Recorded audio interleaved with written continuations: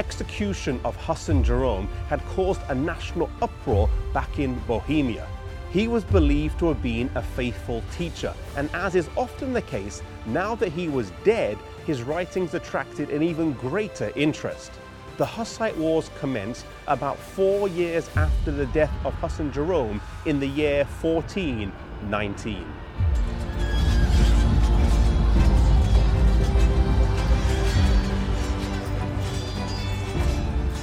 As Pope and Emperor united to crush the Hussite movement, the Lord raised up a deliverer. Zizska was one of the most able generals of his age and was the leader of the Bohemians. He had lost sight in one eye during a battle in 1410, and later in his life he would lose sight in the other eye as well, but he would still lead his armies into battle after battle without losing. He is one of the few generals about whom it can be said, never lost a battle in war. He was a military genius and is credited with inventing an early form of the tank. They were called war wagons, and they were wooden boxes that were reinforced with steel on wagon wheels, and he would send these into battle with people inside and load them with cannons and crossbows and pistols.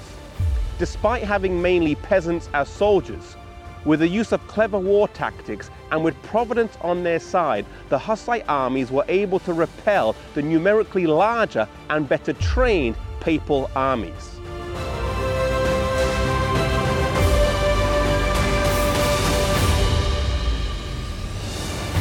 Zizska would fight over 250 battles in his lifetime and would withstand 2 full papal crusades against him, but he was not to die on the battlefield. Instead, he would fall victim to the Black Plague. But before he would die, he gave his men some instructions, telling them he still wanted to go with them onto the battlefield. He told his men to make a drum out of his skin, which they did. And they took this drum made with Zizska's skin and would beat it as they went into battle.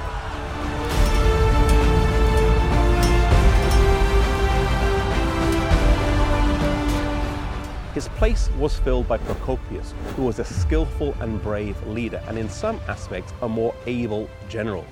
The enemies of the Bohemians, knowing that the blind warrior was now dead, thought they would now be able to win.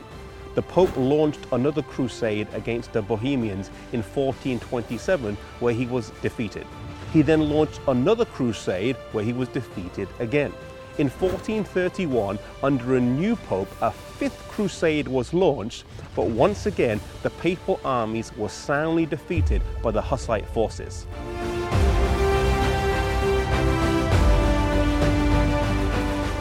Realizing that they couldn't conquer by force, they resorted to diplomacy. A compromise was entered into that, while appearing to offer freedom of conscience, really betrayed them into the power of Rome. The Bohemians had specified 4 points as a condition of peace with Rome, and these were: the free preaching of the Bible, the right of the whole church to both the bread and the wine in the communion, the use of the mother tongue in divine worship, the exclusion of the clergy from all secular offices and authority, and, in cases of crime, the jurisdiction of the civil courts over clergy and laity alike.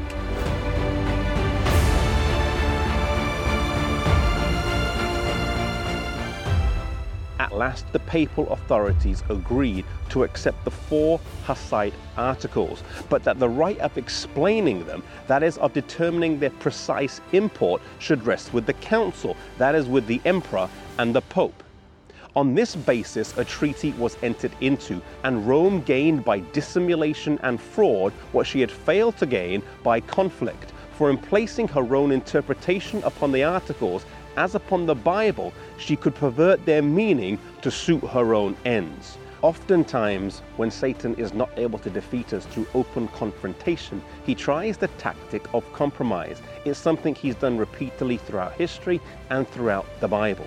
May we be careful, wise and discerning, and most of all, resolute, and that we stand for God through whatever tactic Satan uses against us, whether it's confrontation or whether it's compromise, and that we may always stand for God.